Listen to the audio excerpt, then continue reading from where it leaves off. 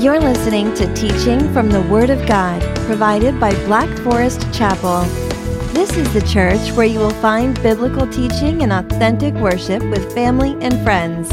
We are located in Black Forest near Monument and just north of Colorado Springs, Colorado. We invite you to join us this Sunday. Find our location, worship times, and more at blackforestchapel.org. Good to gather with you this morning. I'd like to dismiss our chapel kids. So if you have a child 4 years old to 5th grade, we've got a great group of volunteers right there in the back. We'd ask the parents to escort them to the lobby. Just sign your child in. They'll be right next door having some good teaching and fellowship. So, wow, that's a lot. That's great. Very good. One other announcement before we get started. There are some other cards too in the foyer for our marriage encounter, which is coming up this Saturday, April 24th, from 9 to 11:30 a.m. here at Black Forest Chapel. We're just excited to invite a godly couple that my wife and I have known for many years. They counsel, they mentor, they speak in the lives of families and marriages, and they're just kind of that go-to couple. Been married 32 years, raised a wonderful family, and with all of its ups and downs, and so they'll be coming to kind of share some of their wisdom to bring God's word to bear on marriages. And so it's an opportunity for you to come, 2.5 hours. We'd ask you to RSVP as soon as possible so we can get a head count for materials and food. And if you need childcare as well, we're happy to provide that for you. And this is one of those where sometimes we talk about marriage as being important and a priority, but do we actually make time for our spouse? Do we make time just to sit and to talk and to think and to consider God's word? So this is an opportunity for you to do that, and we'll have some food for you and hopefully get to meet some other couples, and that should be a good thing, a blessing for our church. So please consider that this Saturday, 9 to 11:30. You can grab one of the cards on your way out, RSVP to Katrina McAllister, if you're able to come. Let's pray as we open God's word this morning. Heavenly Father, we're so thankful that you are our Father. We are your sons and daughters, those who have put faith in Christ. We belong to you. We are part of your family. And Lord, you are perfect and amazing in every way. And one of the ways in your wisdom, Lord, in your perfection, one of the ways that you have ordained that we grow in knowing more about who you are, how to live for you, how to glorify you, how to obey you, Lord, is that you give us parents, that you put us in families, that we are not left on our own, Lord, but you provide a way for us to be trained, to have instruction, and to be protected and provided for, and really to see the goodness of your heart as we are raised and then sent into this world to bring you glory, using our gifts and how you've called us. So thank you, Lord, that you are the one that designs, you're the one that defines marriage and families, Lord, and that it's good. And we ask you to help us this morning as we open your word to the 5th commandment. How do we honor our father and our mother? How do we do that, Lord, in a world that's very much against those things? So we ask for your help, Holy Spirit. Help us to hear, to understand. Help me to be clear. And may you help us ultimately to obey your word. We thank you for the privilege of being your people and to sit under the teaching of your word, the truth that sanctifies us. In Jesus' name, amen. If you would, we're going to be in Exodus 20, still, verse 12. One verse at a time at this point, right? We're walking through the 10 Commandments, and we're going to be in the verse 12. And hopefully it's been a blessing to walk through and to see this life of Israel really move from death to life, right? From bondage to freedom as his people, and as he's brought them out of Egypt and into the desert toward the promised land, moving toward the promise that he's given them, this place of rest. We know it's temporary rest, but it's a place of rest nonetheless. And so he's moving them, he's sanctifying them, he's teaching them, and ultimately as his king, he's giving them his law. And he's now on Mount Sinai. He has come down to visit his people. He's made a covenant with them. And last week we talked about the Sabbath being a sign of that covenant. he's made a covenant with them, and now he's verbally instructing his people. This is who God, he's saying, I'm the Lord your God, and this is what I expect of you. I am holy, I am perfect, I am morally perfect in every way, so I want you to be perfect as well. And we know they could never keep the law perfectly, only Jesus could do that for us. But nonetheless, this is the expectation that God has, and it really is to expose their sin, their need for a Savior. So we looked at the first commandment, which prohibited the worship of false gods. We are to worship the one true God and Him alone, and that's it. And this was a help to them coming from a nation that had a pantheon of gods, and there's a lot of confusion with that, and there's probably, a lot of ingrained idolatry, really, by coming from Egypt. And so they will worship the one true God. And He has made Himself known that they know that He is God because He has brought them out with a mighty hand and an outstretched arm. He did all these amazing things. He did what He said He was going to do. He kept His promise. And so He has made Himself known, this great I am. And not only were they to worship the right God, but the second commandment, they had to worship Him the right way and not making any carved images, not worshiping any type of idols or creations that really try to bring God low. They're trying to put Him in a box and say, well, this maybe is what God is like. No, that's His creation. That's not who God is. He's spirit. You can't you can't shape Him and form Him and then do what you want with Him. And so they are not to create any images of the invisible God. They're not to use His name in vain for emptiness and nothingness and worthlessness and carelessly and flippantly. The third commandment, His name is to be praised and to be given glory. His name is who He is. It embodies all of Him.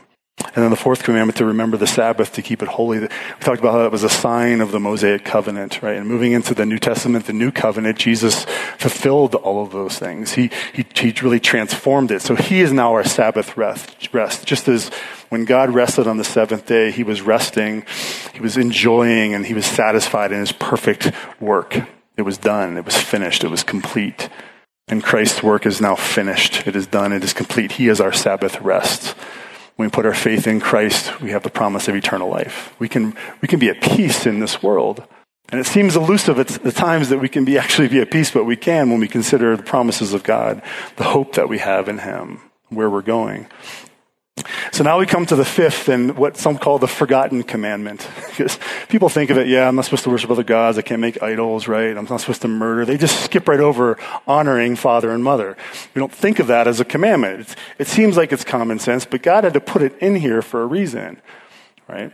And if we look at, a lot of people like to divide the commandments based on the great commandment in the New Testament to love the Lord your God with all your heart, soul, mind, and strength, and to love your neighbor as yourself. Well, how do we do that? Well, the first four commandments help us to love God, right? That's how some would break it up.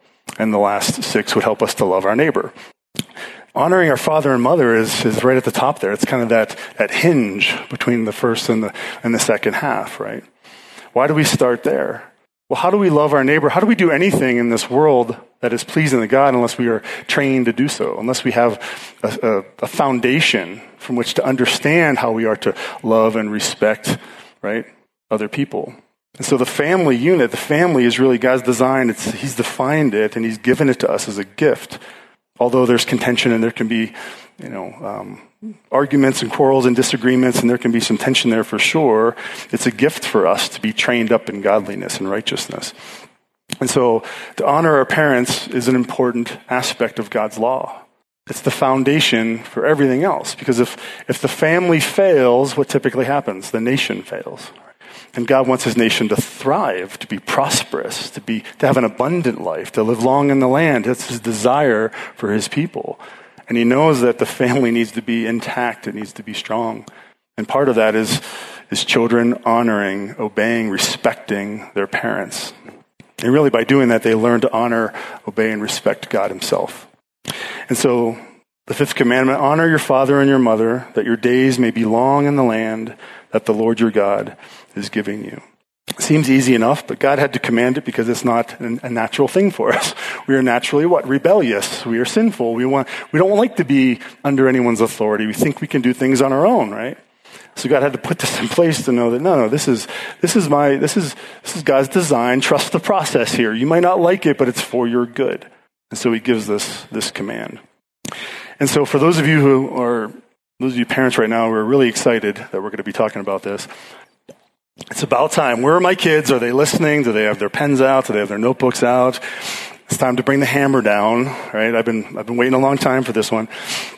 Before you get too excited about that, the burden is both on the children, but on the adults as well. Even when it comes to in the home. So we're going to talk about a couple aspects here. So what does it mean to honor your father and your mother, to obey them if you're a child who's still in the home, on the direct care and supervision and protection and provision. So how do we do that? And then as adult children, if our parents are still living, how do we still honor our parents even as adults? We'll talk about a couple of those things. When it comes to children in the home, though, sometimes we just put it on the kids, just figure it out, just obey me, right?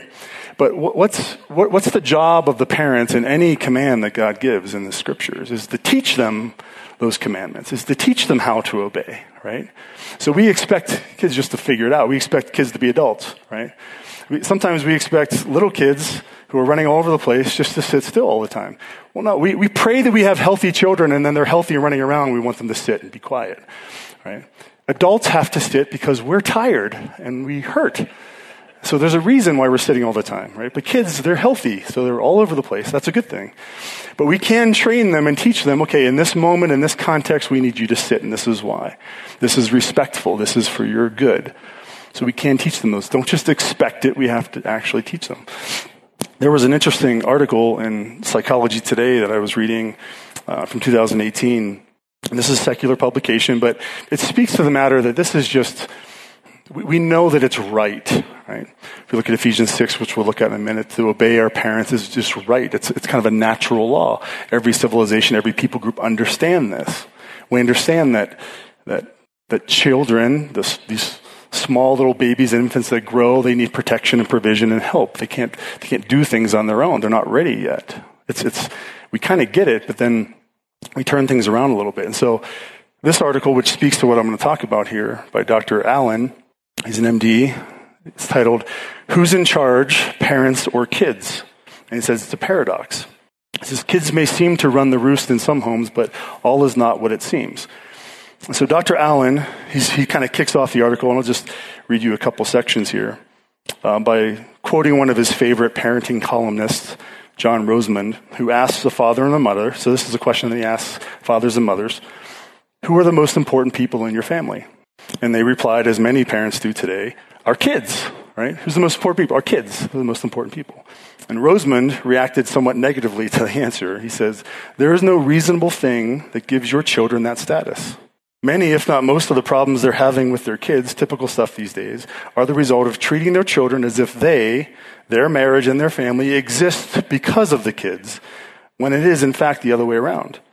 Without parents, their kids wouldn't eat well, they wouldn't have nice clothing, wouldn't go to school, wouldn't live in a nice home, they wouldn't have anything. He says that's really the heart, back to Dr. Allen, he says this is the heart of the matter.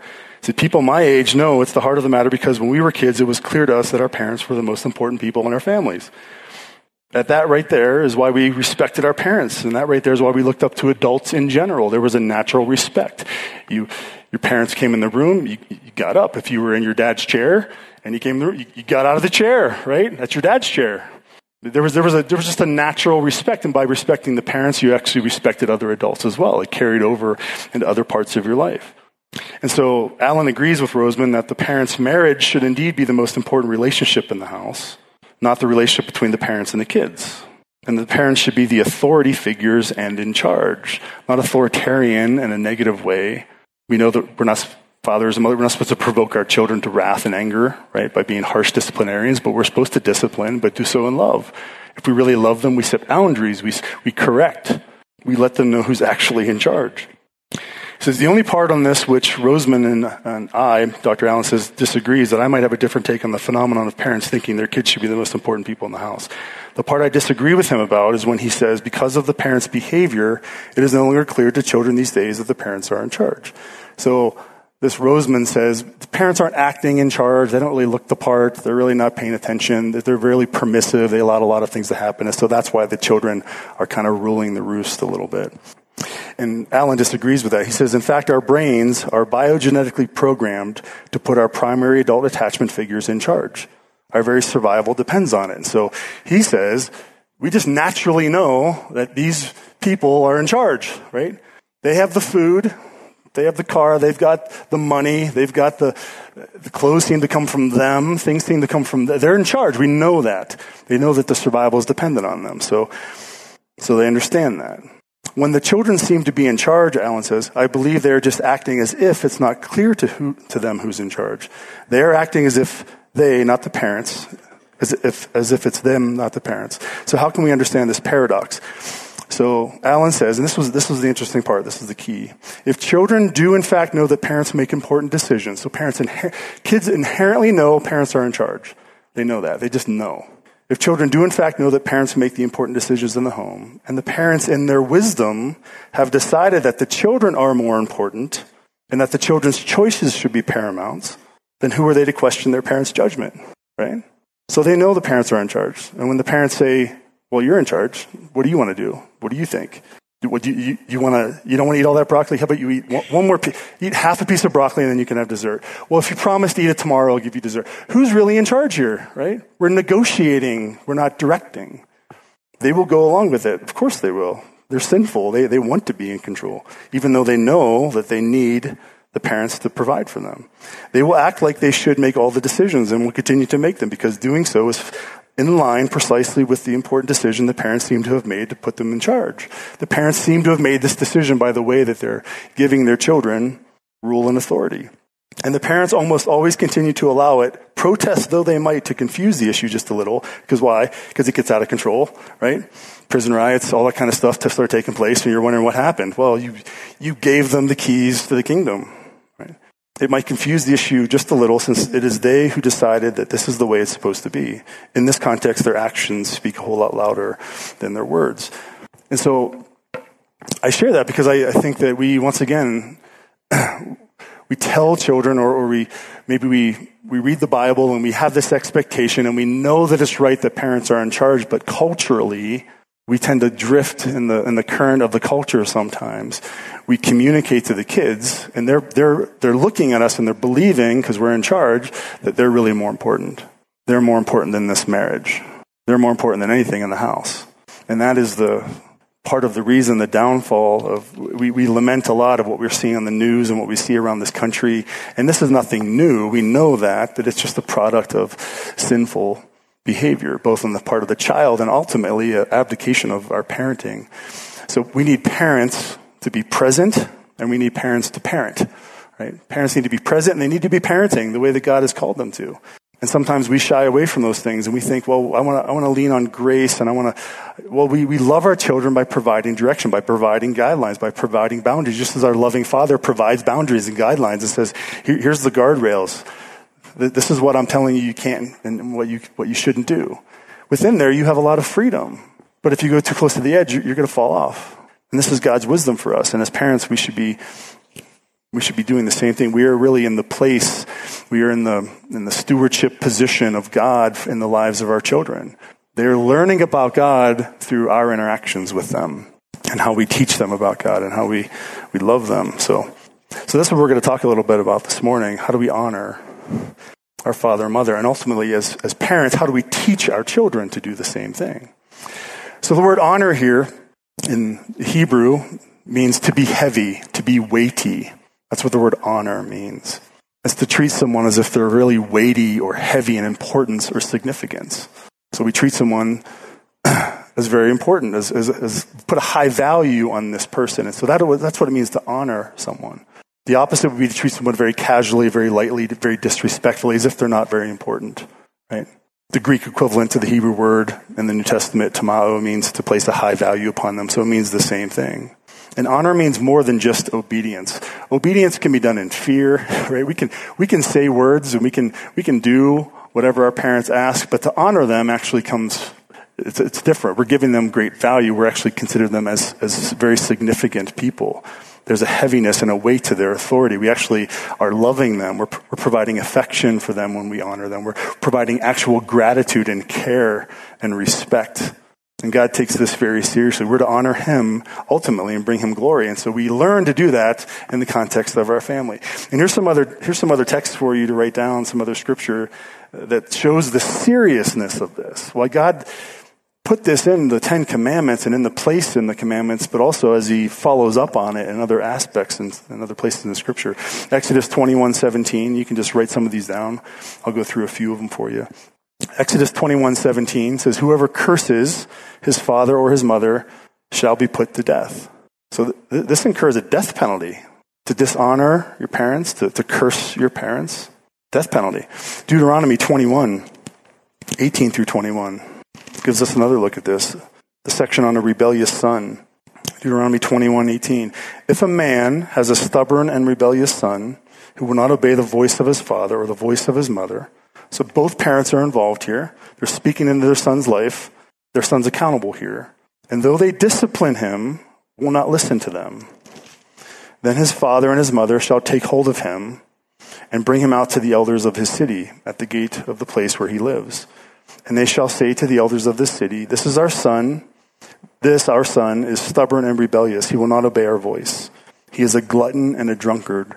Then all the men of the city shall stone him to death with stones. So you shall purge the evil from your midst, and all Israel shall hear and fear. This is we would think this is pretty extreme, right? Now we're under a new covenant, right? So we don't have that same consequence necessarily of the physical death. But it speaks to the importance and to the weight of this when it comes to honoring our parents and honoring God himself. God is trying to build a nation here. When people dishonor him and don't bring him glory and bring his name down to the dirt in their sinfulness, they are to be purged from their presence. Just like there's some other laws related to this, but they're to be stoned. They're to be killed. This is how serious it is. This is how holy God is. This is how terrible our sin is. And when we have an affront toward our parents, we have an affront toward God. God has made this commandment for his people. And so if you curse your father or mother, if you don't listen to them, you don't obey their voice and discipline, it's the death penalty. Deuteronomy 27:16. Cursed be anyone who dishonors his father and his mother. And all the people shall say amen. Right? There should be a collective yes. We should be in agreement with this. This is a good thing. This is to help not just the family, but the nation, right? Leviticus 20:9, for anyone who curses his father or mother shall surely be put to death. He has cursed his father or his mother. His blood is upon him. This is serious.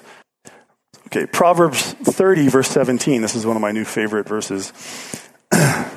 The eye that mocks a father and scorns to obey a mother will be picked out by the ravens of the valley and eaten by the vultures. Ultimately, this just kidding, I'm not going to memorize that one. That's a little dark. This one entails the idea of where's the heart at, right? Because our children can speak, they can speak, yes, mom, yes, dad.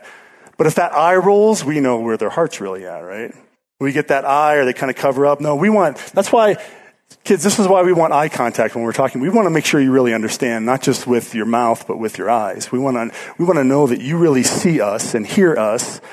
And we want to see your response, not just from here, but from here. It makes all the difference. If you're staring at us, yeah, Dad. If you're doing that, or if you're rolling your eyes, this is your end, right? No, it's essentially there's a terrible end. There's no long life in the land. There's consequences to this. What you're doing is you're going against God's command. You're going against the very people that have sacrificed for you, that are protecting you, that love you, and they don't do things perfectly. They are not perfect people. Only God is. But guess what? You're not either. And they are further along, and they have been given a charge by God, a duty by God to raise you, to teach you, to train you. And even if their discipline is harsh sometimes or poorly communicated, your job is to honor them and respect them. And we'll get a little bit later about how do we honor someone who's not honorable. God didn't put a condition in here, a disclosure saying, well, honor your father and mother except, these situations. Or if they don't deserve it, you can just forget this one, right? And he didn't do that. He wants you to trust the process. He wants you to trust him. And so the eye that mocks the father and scorns to obey a mother, we don't allow our hearts, we don't just give them lip service of obedience, right? We have to pray to the Lord, help me, Lord, to obey and to honor my parents and to respect them. Because then it goes well with our life. Because what we're doing is we're learning to honor and obey God. And we're learning to honor and to obey other authorities in our life, whether it's in the workplace, whether it's government authorities. It teaches us to live differently than this world. And it helps us to move along and to be prosperous and have an abundant life. We might not necessarily live longer. There's obviously exceptions to that. But the idea here is abundance of life. The promise is abundance is prosperousness. There's plenty of studies that prove this out as well. But if you just live in rebellion, and you're just living till you're 18 just to get out of there, and you're just trying to make it through, and you're just trying to, your heart is not going to be trained then for godliness and righteousness as you leave the house. You're going to be deficient in those things. So allow your parents to train you. Train yourself to honor your parents, to give them respect, to give them care. It's amazing how it works too, right, in the home. Sometimes we as parents expect some resistance or rebellion because we've had it before, and we say something and we're ready for the fight. We're ready for, this thing to come back at us, or we're just anticipating something, and then our child says, "Okay, I'd love to, Dad. That'd be great." Like, what? I stretched out for nothing, right? I warmed up I was waiting for this confrontation and didn't come. And then what happens? It's like, there's a joy in our hearts. There's a peace in the home, right? Things go well that day. It's just the conversations are different. Maybe the parent starts to see a change in attitude and heart, and there's an honoring and a respect taking place. And so now the child is given more than they had before. Because they're showing themselves to be faithful. They're showing themselves to be honoring. They're obeying God's word. They're obeying your parents. It's an amazing thing when it actually takes place and works. And we start to see those things shape, hopefully over time, if we're consistent with it. Proverbs 23:22 says, "Listen to your father who gave you life, and do not despise your mother when she is old." There's a lot of scripture about honoring your mother and your father. This is how important it is to the Lord, how important it is for our lives. And so we'll start with the obvious one that we've already talked a little bit about, the children in the home. So those of you who are still in your parents' care, you're at home under their provision and their protection. And some of you I know are going to college, or you are in college. If your parents are still providing for you, even though you're away and doing something else, and they're still providing for you in a meaningful way, you're still under their care. You still need to listen to them. You still need to obey their voice. You might be an adult in all the classic sense and chronologically, but if you are choosing to be under them because they are providing for you in a healthy way for school or something like that, there's still an honoring that takes place with obedience. But if you're in the home in the classic sense, and you're trying to figure out how to honor your mother and your father through obedience, God wants to speak to some of those things as well. Ephesians 6 helps us with this, and there's a couple places here in Ephesians 6 and Mark as well where this commandment is actually repeated for us. It's used in the context of a New Testament letter or in a gospel account. So Ephesians 6, 1-3, an important text for us. It says, "Children, obey your parents in the Lord, for this is right. Honor your father and mother. This is the first commandment with a promise, that it may go well with you and that you may live long in the land."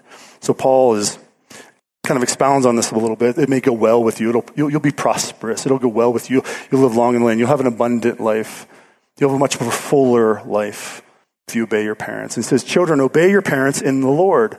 This is you're learning to serve God and learning to obey God as you obey your parents. And what we don't want to do though is start to parse things too much. But in the Lord means you should still obey God first, right? We see this in Acts 20 and other places where we are to obey God rather than men. So if your parents want you to directly disobey a command of God, if you know this is against Scripture, you're still to honor them, but you are not required to obey them in that.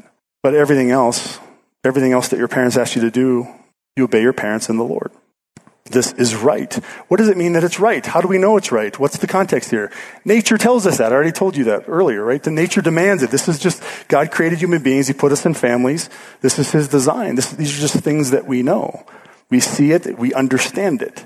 If we walk out in nature and we see a 4-ounce chipmunk yelling and screaming at a 700-pound grizzly, slapping him in the face, and the grizzly's like, "Yeah, I know." And we something's wrong here. Nature is upside down. That shouldn't be the way it is, right? Instead, the chipmunk's going off, and the bear can just blow out of his nostril and knock the thing off the log, right? It's 700 pounds versus 4 ounces. We know who's in charge. Right? There's no doubting that. We just understand it. We can see it. It's clear. Children are to obey their parents. They are under their parents' authority. This is universally understood. So what's the problem? Why is there a command here for us?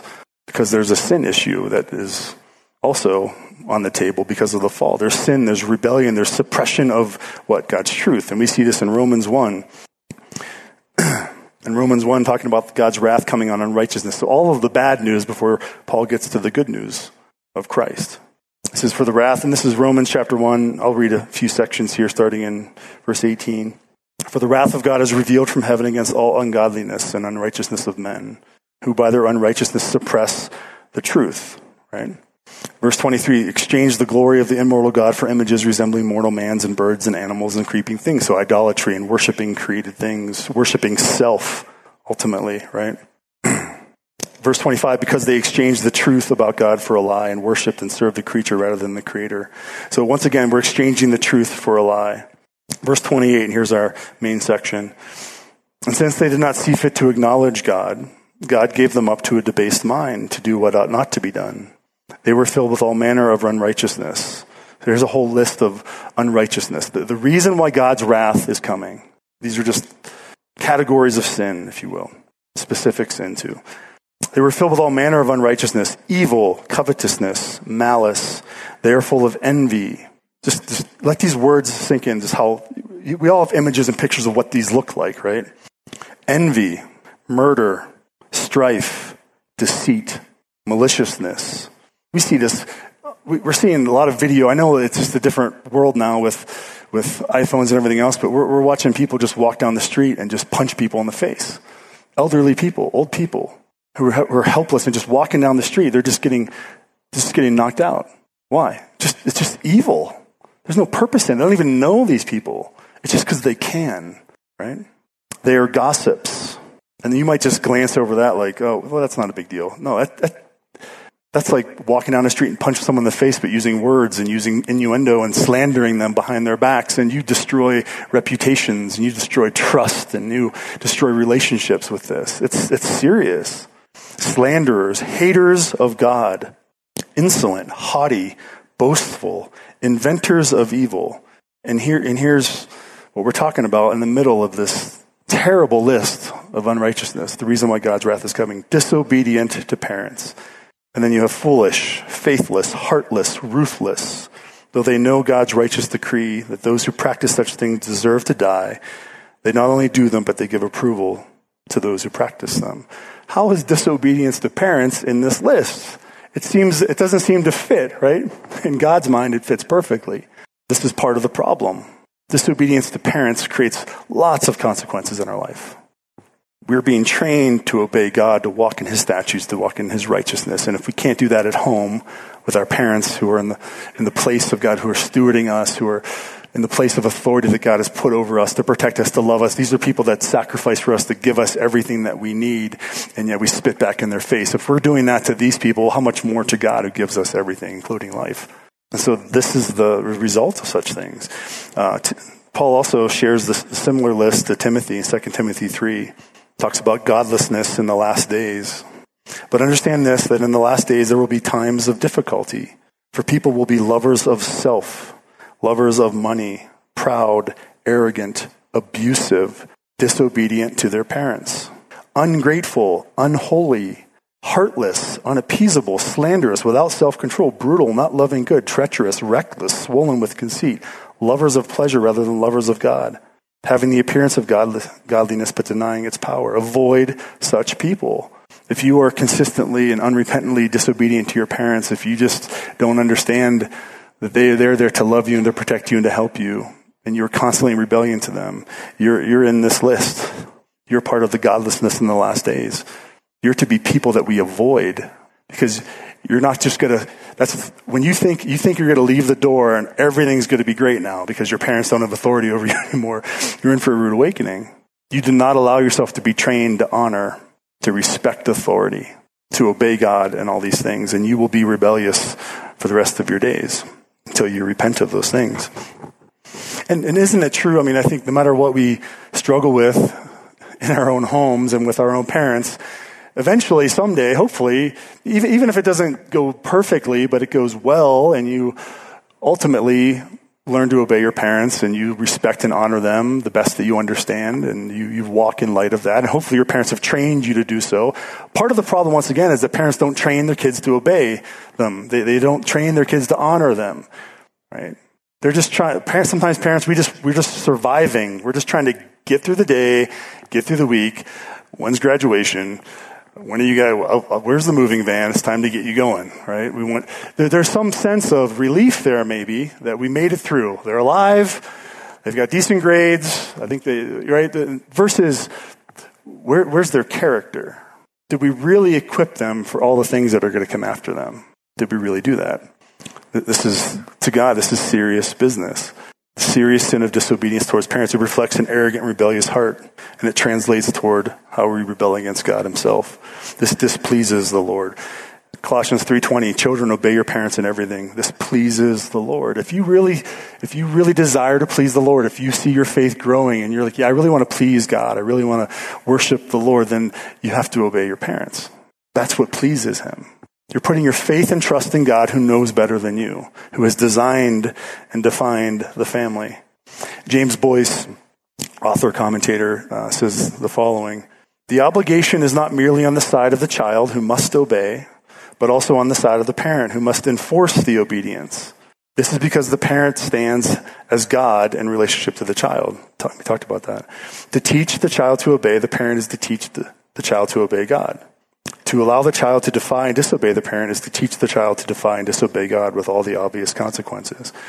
And so we train our children, and if we're just asking them what they want to do all the time, negotiating with them all the time, trying to, will you please just do this? Please, we're begging with them to do what we ask them to do. If we're training them in an unhelpful way versus telling them and directing them and having confidence in our parenting and loving them enough to say, no, this is what you're going to do. And I'll tell you maybe a little bit more about that later, and maybe we give them some instruction as to why. And here's why I want you to do it. But a lot of times we're just going to tell you, this is what I want you to do. You need to trust me. I'm your dad. I'm your mom. I know what's best for you. I don't need to have a giant summit every time I ask you to clean your room to determine the merits of this and, what trade-offs am I going to get. And that's not what's happening here. Clean your room so I can actually walk through and get to your window occasionally and open it so we can live again and not breathe whatever this locker room thing is going on in here, right? There's a purpose in it, and I might give you a glimpse of that, but just clean your room. Just do what I ask you to do. Please take this out. And we can be thankful, and we can say please and thank you. We can model manners and model good communication. A lot of times it's the communication that's the problem, right? Is it better to yell up and down the stairs at each other versus sitting down or having the face-to-face? Say, can you come down here for a minute? Here's what I'd like you to do. Right, so there's ways that we can cultivate this in a healthier manner.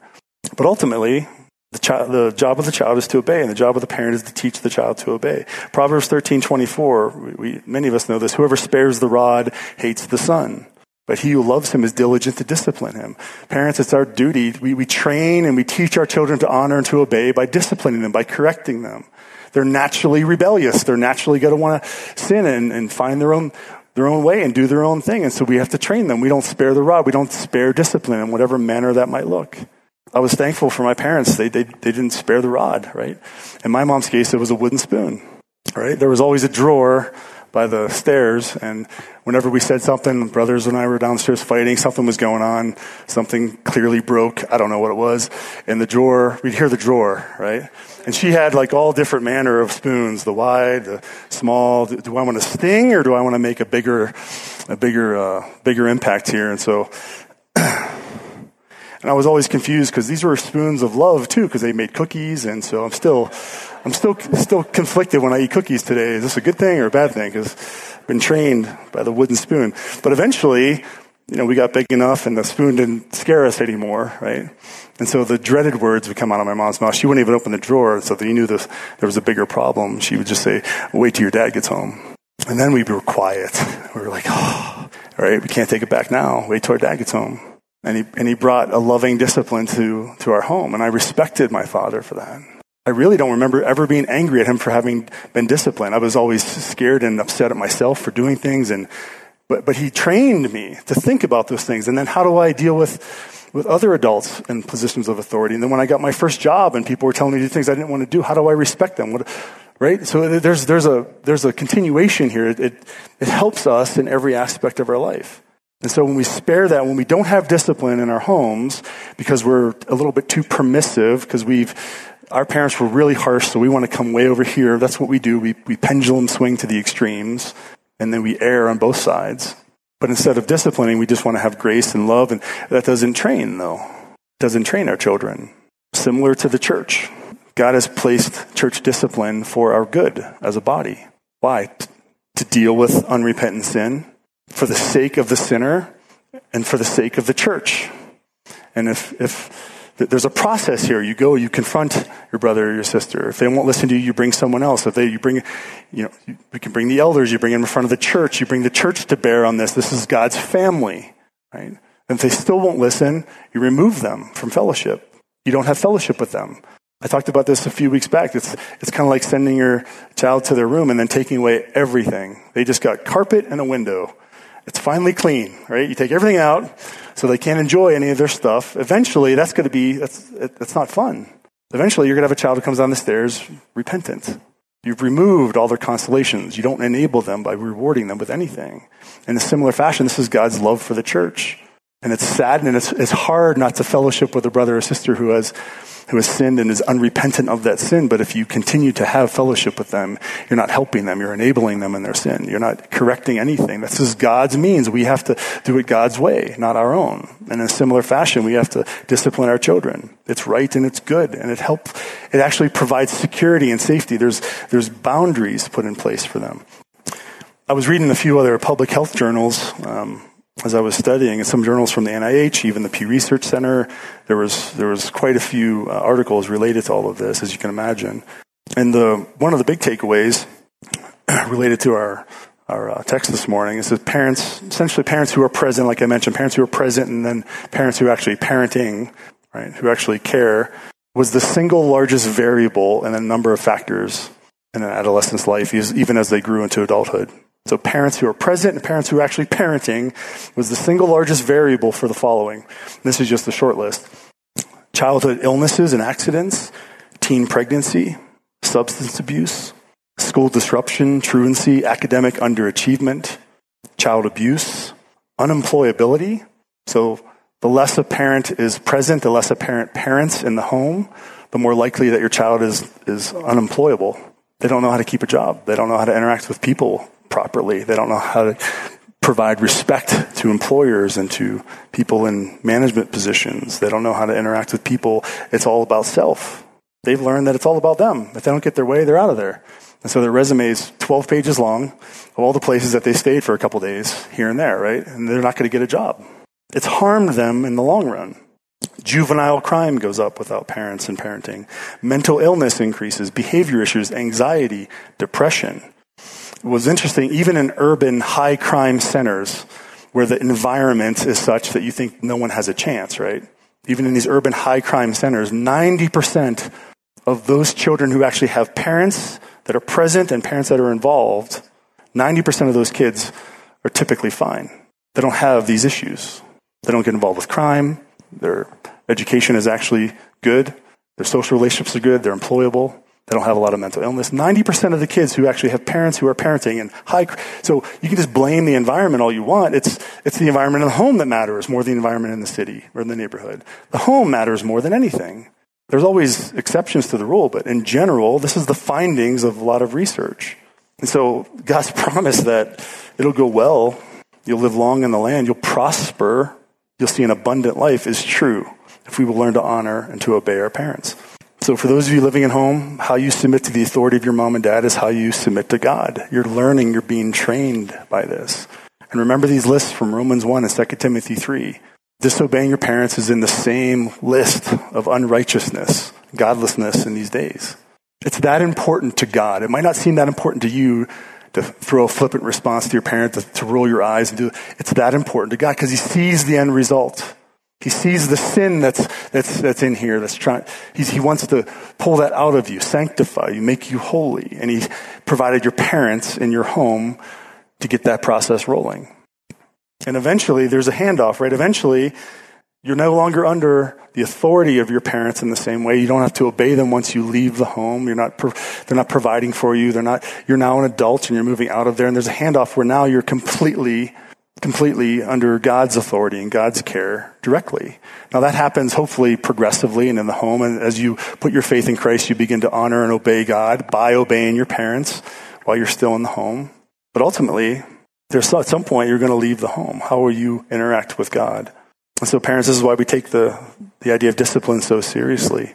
How our children learn to respect us and submit to us is how they learn to respect and submit themselves to God. And I love this passage. You guys know this passage in Deuteronomy 6. As God gives his law again, and he gives the 10 commandments and gives the greatest commandment. Deuteronomy 6, verse 4, Hear, O Israel, the Lord our God, the Lord is one. You shall love the Lord your God with all your heart and with all your soul and with all your might. And these words that I command you today shall be on your heart. It's about heart response. We honor God with our heart, not just our lips. We obey God not just flippantly with an eye roll. We obey God from the heart. That's what he wants from us. And what do? You shall teach them diligently to your children. You shall teach them diligently to your children. It takes diligence. It takes consistency. It takes overcoming fatigue, right? It takes reprioritizing your life so that your children are prepared, so that they're trained. And shall talk of them when you sit in your house and when you walk by the way and when you lie down and when you rise. This requires that you're around your family, that you're around your kids a lot. And in God's wisdom, I love this because he doesn't just tell you it has to be a formal class. You have to go sit at a Black Forest Chapel sermon. You got to go sit at this class. You got to have your Bible class online or whatever it is. This is how you formally train. No, it's when you as a parent walk and talk, and as you're lying down before bed, as you rise in the morning, as you're doing life together, this is how you teach them about who God is. All the things that happen in life. It's a great, life is a classroom for us, right? We can do this as we go. But if you're not spending time with them, because you have them in so many other things and you're too busy with work and you can't expect this, they might be really good and they might be good at being in line and obedient children, and you might think you raised this awesome child who they leave the house and they are completely godless. And they're really nice and they dress nice and they look nice and they've got a nice job and they drive a nice car. And 2 marriages later, drug addiction later, alcohol addiction later, you're sitting back as parents in the years you should be enjoying this extended family, the fruit of your labor, but you really didn't labor in this area. You left it to other professionals to do that for you. You just kind of hoped that something else would take place, but you didn't actually invest because you didn't spend time. You didn't walk and talk and sit, and that's what you need to do. Some of the best conversations I have with my sons are when we're in the car together and there's no devices and they're a captive audience and ask a question. There's room to talk now, right? Versus the busyness of everything. So find a way. This is how, in God's wisdom, it's as we go, as we're doing life, not just in some formal aspect. Formal is not bad. It's a good thing. It shouldn't be the only thing. So that's the big picture of children in the home, what God has to say about that. The second side is adult children. How do we honor our father and our mother as adult children? We no longer have to obey them in their commands to us, even though perhaps our parents still want to command us in things and provide us their insight in a very aggressive way. My parents are probably watching, so we're choosing my words wisely. No. My parents are awesome. They don't do that. But perhaps there's still an overbearingness, a telling you what to do, an expectation. How do we still honor them in that, even though we're not called to obey them any longer? We have our own family. Well, there's some ways to think through that. First thing is just to speak well of our parents, both in private and public, with our family, with our spouse, and in public. We should speak well of our parents. We should show them respect and honor by speaking well of them. And if you can't say anything good, then you should remain silent, right? But what do we do oftentimes? We blame them. We complain about them. Even as adults, sometimes we complain about our parents and what they didn't do and did do and all. No, we should honor them and respect them by speaking well of our parents. We should forgive them if they've wronged us in some way. The Bible calls us to overlook their offense in love. Proverbs 19:11. Proverbs 17:9, Mark 11:25. These are all scriptures related to overlooking offenses. They might not ask you for forgiveness, but we should still forgive them. We should overlook their offense and not hold on to that bitterness. We should express gratitude by thanking them. And this is one of those, this is answering the question really of how do I honor my parents when they're not honorable? They were not there for me. They were terrible parents in many ways. They were abusive. They were this, they were that. How do I still honor people that were not honorable? Well, God still calls us to do that. There's no distinction here. There's no qualification. We don't have to put ourselves under them any longer, right? We don't have to allow abuse to continue, but we have to find ways to honor them. So we can express gratitude by thanking them. And if you're thinking, well, I can't think of one thing to thank my parents for. It's amazing at a funeral with children who have to or decide to eulogize their parents, suddenly they can find all kinds of things. Suddenly they can remember some of the things that their parents did that helped them, that shaped them, even though there may be some other difficult things. If we spend time with this, we can find that. And really, what does it do? What does it train our heart to do? Because once again, we're looking at a picture of how we translate this to our relationship with the Lord. If we're always looking toward the negative of what God hasn't done for us and how God hurts us and how then we're not going to have a good walk with Him. We're going to be distant from Him. Versus sitting down and thinking about all the things that God has done for us, to be grateful for those things. We honor God in that. Not just to complain about everything we don't like or things we don't have. So in the same way, we can express gratitude by thanking our parents, thinking of the ways that they've helped us and raised us, and out of the blue, we just thank them because we're truly thankful. We have gratitude in our hearts. It doesn't have to be disingenuous, right? We can ask them for advice and counsel when appropriate. Sometimes we don't want to ask our parents because we feel like they're going to be intrusive, or I don't want to go there, and they still have a lot of wisdom. They still have something to provide. They know you really well. And so perhaps there's a way you can ask them for advice and for wisdom and for counsel. Let them enjoy being your parent. We can honor our parents that way. And then the big one is the care for them as they age, as they have need. Considering all the sacrifices that have been done for you, how can we sacrifice for them? This was God's plan for the family. It wasn't just the one and done nuclear family, and our culture doesn't have the same mindset when it comes to this. We don't revere and respect our elders the way that we should. And so how do we care for them as they age and have need? Jesus actually rebuked the Pharisees on this account in Mark 7, 9 through 13. Jesus says, and he continued, he said, you have a fine way of setting aside the commands of God in order to observe your own traditions. So in the context of traditions and the Pharisees, really putting man-made laws above God's law. Jesus invokes this commandment. He says, for Moses said, honor your father and mother, and anyone who curses their father or mother is put to death. But you say that if anyone declares what might have been used to help their father or mother as korban, that is devoted to God. So any financial help, any provision that you might have that might benefit your aging parents, people that have need, you can decide that this is korban, this is devoted to God.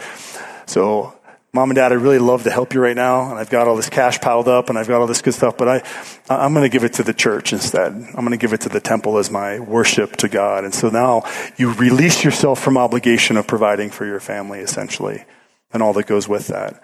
And this was, giving to the church, giving to the temple, giving to God is a good thing. They've used this tradition, though, and use it to abandon their parents. And Jesus says, then you no longer let them do anything for their father and mother. Thus you nullify the word of God by your tradition that you have handed down, and you do many things like that. And Jesus is our ultimate example of submission in a number of ways. He loved his mother even to the point he's on the cross. He saw his mom. He saw John in John 19. He says, behold your son. He says, behold your mother. Right? And John took her to his home after that. Jesus was caring for his mom even while he was being crucified. And we see Jesus as a young child. If we go back to that part of the gospel as we close here, Jesus as a young child submitting to his parents. This is an example for us, every one of us, especially those of us still in the home. I'll just read this section in Luke chapter 2, verse 41. Just consider this, Jesus and how he interacted with his parents. Now his parents went to Jerusalem every year at the feast of the Passover. And when he was 12 years old, they went up according to custom. And when the feast was ended, as they were returning, the boy Jesus stayed behind in Jerusalem. His parents did not know it, but supposing him to be in the group, they went a day's journey, but then they began to search for him among their relatives and acquaintances. We get that, right? If you're at a big group, birthday party, got a couple SUVs, everyone accounted for, great, get in the car, and then, we left someone behind, right? There's a big group, they're all traveling together, they just assumed he was with them. After 3 days, so they went back. After 3 days, they found him in the temple, sitting among the teachers, listening to them and asking them questions. And all who heard him were amazed at his understanding and his answers. And when his parents saw him, they were astonished. And his mother said to him, "Son, why have you treated us so? Behold, your father and I have been searching for you in great distress." And he said to them, "Why were you looking for me? Did you not know I must be in my father's house about my father's business?" An innocent question. And they did not understand the saying that he spoke to them. And he went down with them and came to Nazareth and was submissive to them. And his mother treasured up all these things in her heart. And Jesus increased in wisdom and in stature and favor with God and with man. If any 12-year-old preteen could say that they know more than their parents, Jesus could, right? He's the only one that can say that. And yet he still submitted himself to his parents. The God of it's amazing. Jesus, the one who has no beginning and no end, is incarnated in the flesh. He's God. And they didn't even understand what he was saying. There's still a teen-parent disconnect there in the conversation, but it's because they didn't understand why he was there fully. And yet he was submissive to them fully. John Stott says, "Christian children learn to obey with gladness, for this pleases the Lord." They remember the loving submission which Jesus himself gave as a boy to his parents. Now this same Jesus is their Lord and Savior and the creator of a new order, so they are anxious to do what pleases him. This should be the heart of every Christian child, to learn to obey with gladness. You remember Jesus' submission. You remember that he did this really for the sake of his parents and out of submission to God himself, honoring God, honoring his parents. This is good. This is what God calls us to do. And for parents, remember, Chip Ingram says, remember that you are not called to produce successful, upwardly mobile, highly educated, athletically talented machines. Giving your children great opportunities is good. It is not, however, the goal of parenting. Christ-likeness is. Above all, seek to raise children who look and act a lot like Jesus. And the promise comes at the end of that. We see a positive result. We see healthier children. We see more productive, prosperous children. And God's commandment comes to life. Honor your father and your mother, that your days may be long in the land that the Lord your God has given you. Let's pray.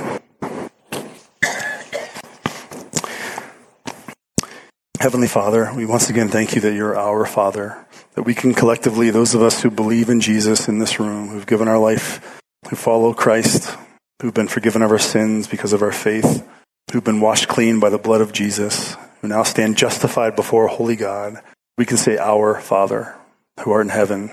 And Lord, your name is to be revered. Your name is holy. And we want to honor you, Lord, by obeying you. And so we know, Lord, that your word, this commandment is to honor our parents, honor our father and our mother. They've been given to us by you. They are gifts from you to raise us, to protect us, to train us. Lord, help us. Those of us still living in the home, those young adults in this room, this youth and teenagers and elementary students, and help us, Lord. Help these young people to understand that this is for their protection, this is for their good. And when they talk back to their parents, when they talk about their parents negatively to their friends, when they roll their eyes, when their heart is far from honoring, that they have no respect and no care at that moment, Lord, you would convict their hearts and they would repent of that sin. And they would come back not only to their parents, Father, in that situation, but to you as well. Because this is a command from you. It's for their good.